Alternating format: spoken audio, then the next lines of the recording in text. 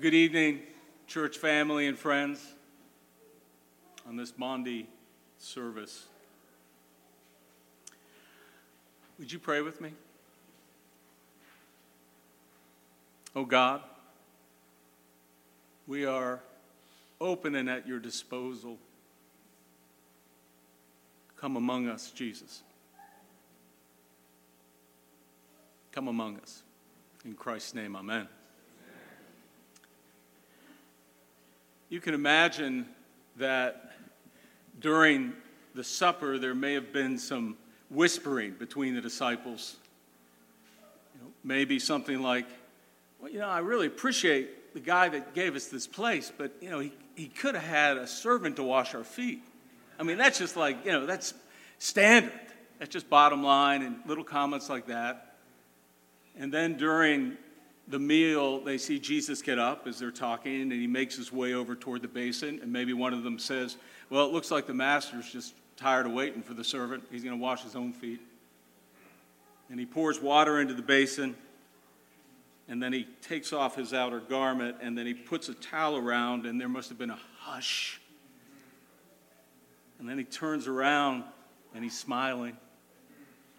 Got the basin in his hands, and he comes straight toward you, straight at you, and your stomach drops. You break out in a bit of a sweat. And he comes up to you, and he stoops, and he puts the basin on the ground, and he gets down on his knees. He smiles at you. And you feel the sensation of water and the Lord's rough hands, because he was a worker, right? Rough hands as he holds your feet, but gently so. He examines them attentively, and he begins to wash them. The heel, the top of the foot, around the nails, in between the toes even. He's unhurried. Maybe during that time he begins to talk to you and says, well, how's your mother doing? How's your dad doing? How's your sister doing? And then he dries your feet, and you're so stunned you can barely get out, thank you. And he smiles at you and says, you're welcome. And he moves on to the next person. Has Jesus washed your feet? Have you experienced him coming to you personally, kneeling down before you, smiling at you, examining the wounds and the stain and the sin, unhurriedly but gently washing you, cleansing you, and then smiling at you? Or maybe another way I can ask this is, has Jesus served you? And that's a different question than, has Jesus taught you? Or has Jesus led you? Or has Jesus counseled you? Or even has Jesus saved you? I'm asking you, has Jesus served you? Has he served you? Or another way we might ask it, have you received Jesus? Have you received him? At the end of that passage, Jesus says, truly, truly, I say to you, whoever receives me receives the one who sent me. And this seems to be behind the interaction he's having with Peter. In John 15, Jesus told his disciples, you're already clean because of the word that I've spoken to you, the gospel word. They'd already experienced forgiveness and righteousness. They had heard that word and they were clean. That word had been spoken to Peter, and so he said to Peter, you're already clean, Peter. You're already clean. So that wasn't the question. The issue doesn't seem to be one of believing the gospel. It seems to be about receiving something. Peter says, you shall never wash me. And Jesus says, if I don't, you won't have a share in me. Share. Share conveys belonging. Share conveys communion and intimacy. It wasn't a matter of Peter believing, it was a matter of Peter receiving. Because we know there's a difference between acknowledgement and acceptance. There's a difference between concurrence and communion. There's a difference between endorsement and experience. There's a difference between ideology and intimacy. There's a difference between views and vulnerability. There's a difference between supposition and surrender. True faith is comprised not just of believing, but receiving. It moves from teach me to save me. It moves from guide me to fill me.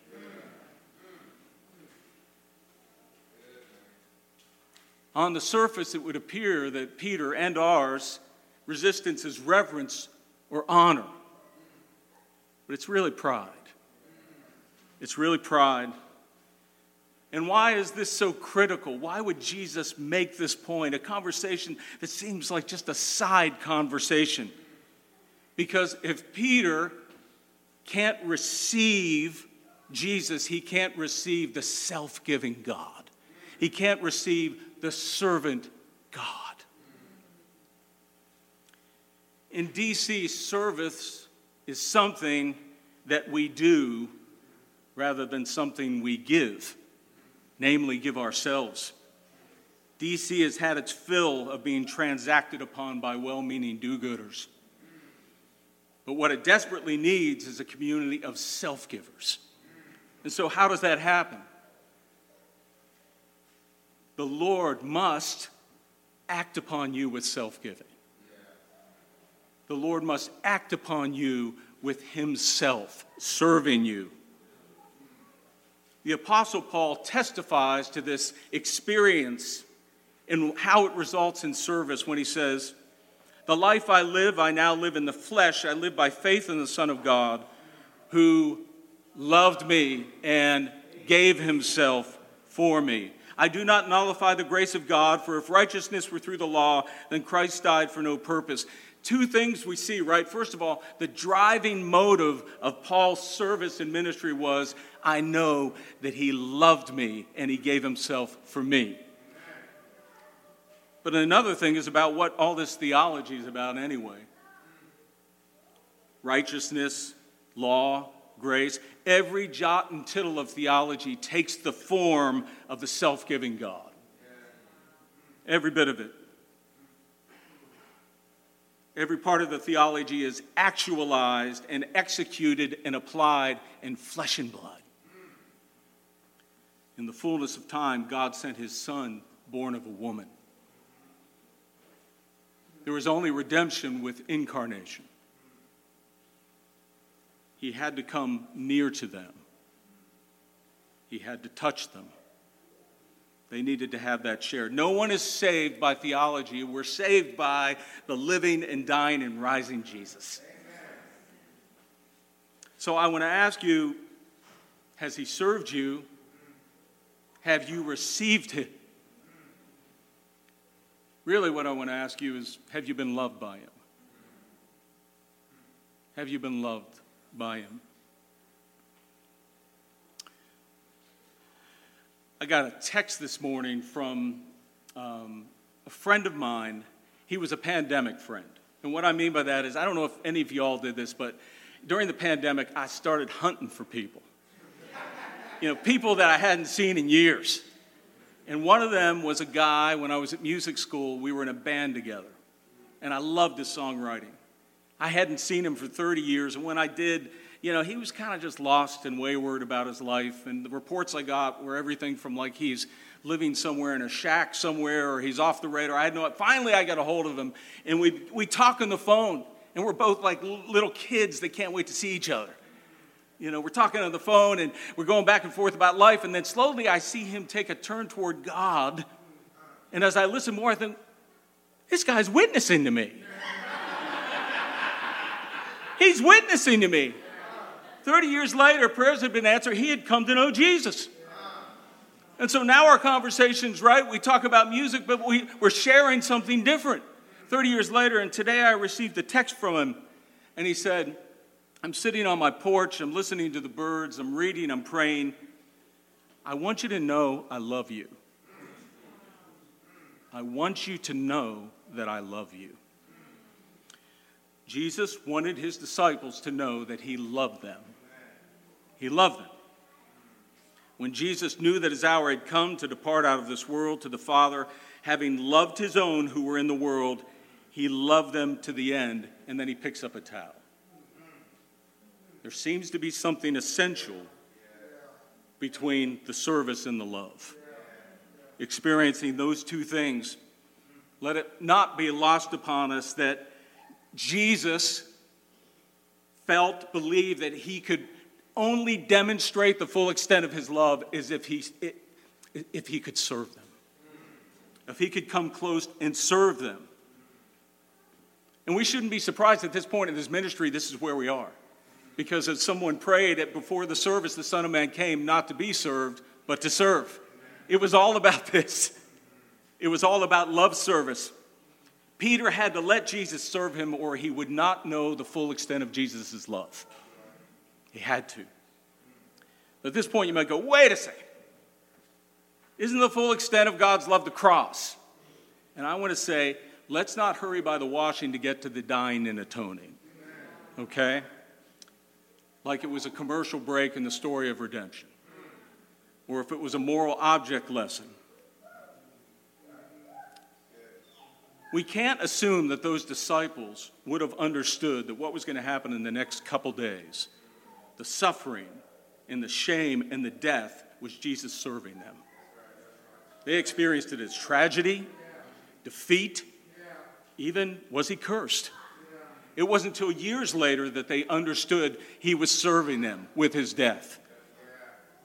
It would be that event. John puts them side by side for a reason.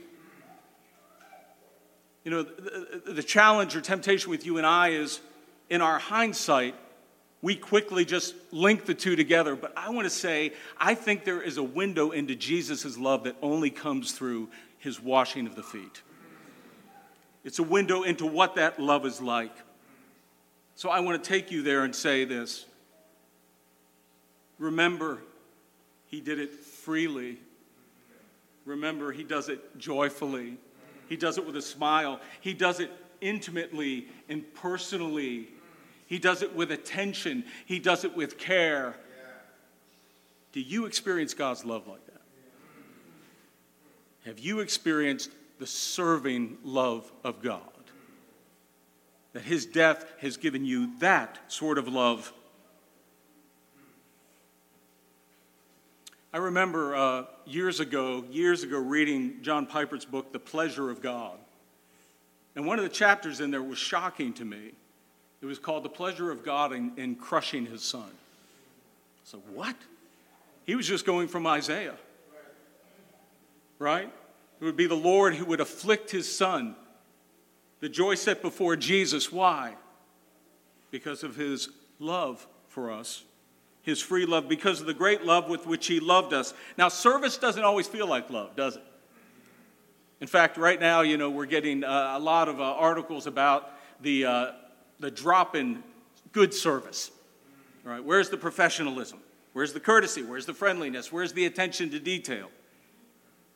And one place said, well, you know, the reason we think this is happening is because, one, staff shortage. So people don't have a team around them to serve with and feel encouraged. But more so, a decrease in human interaction.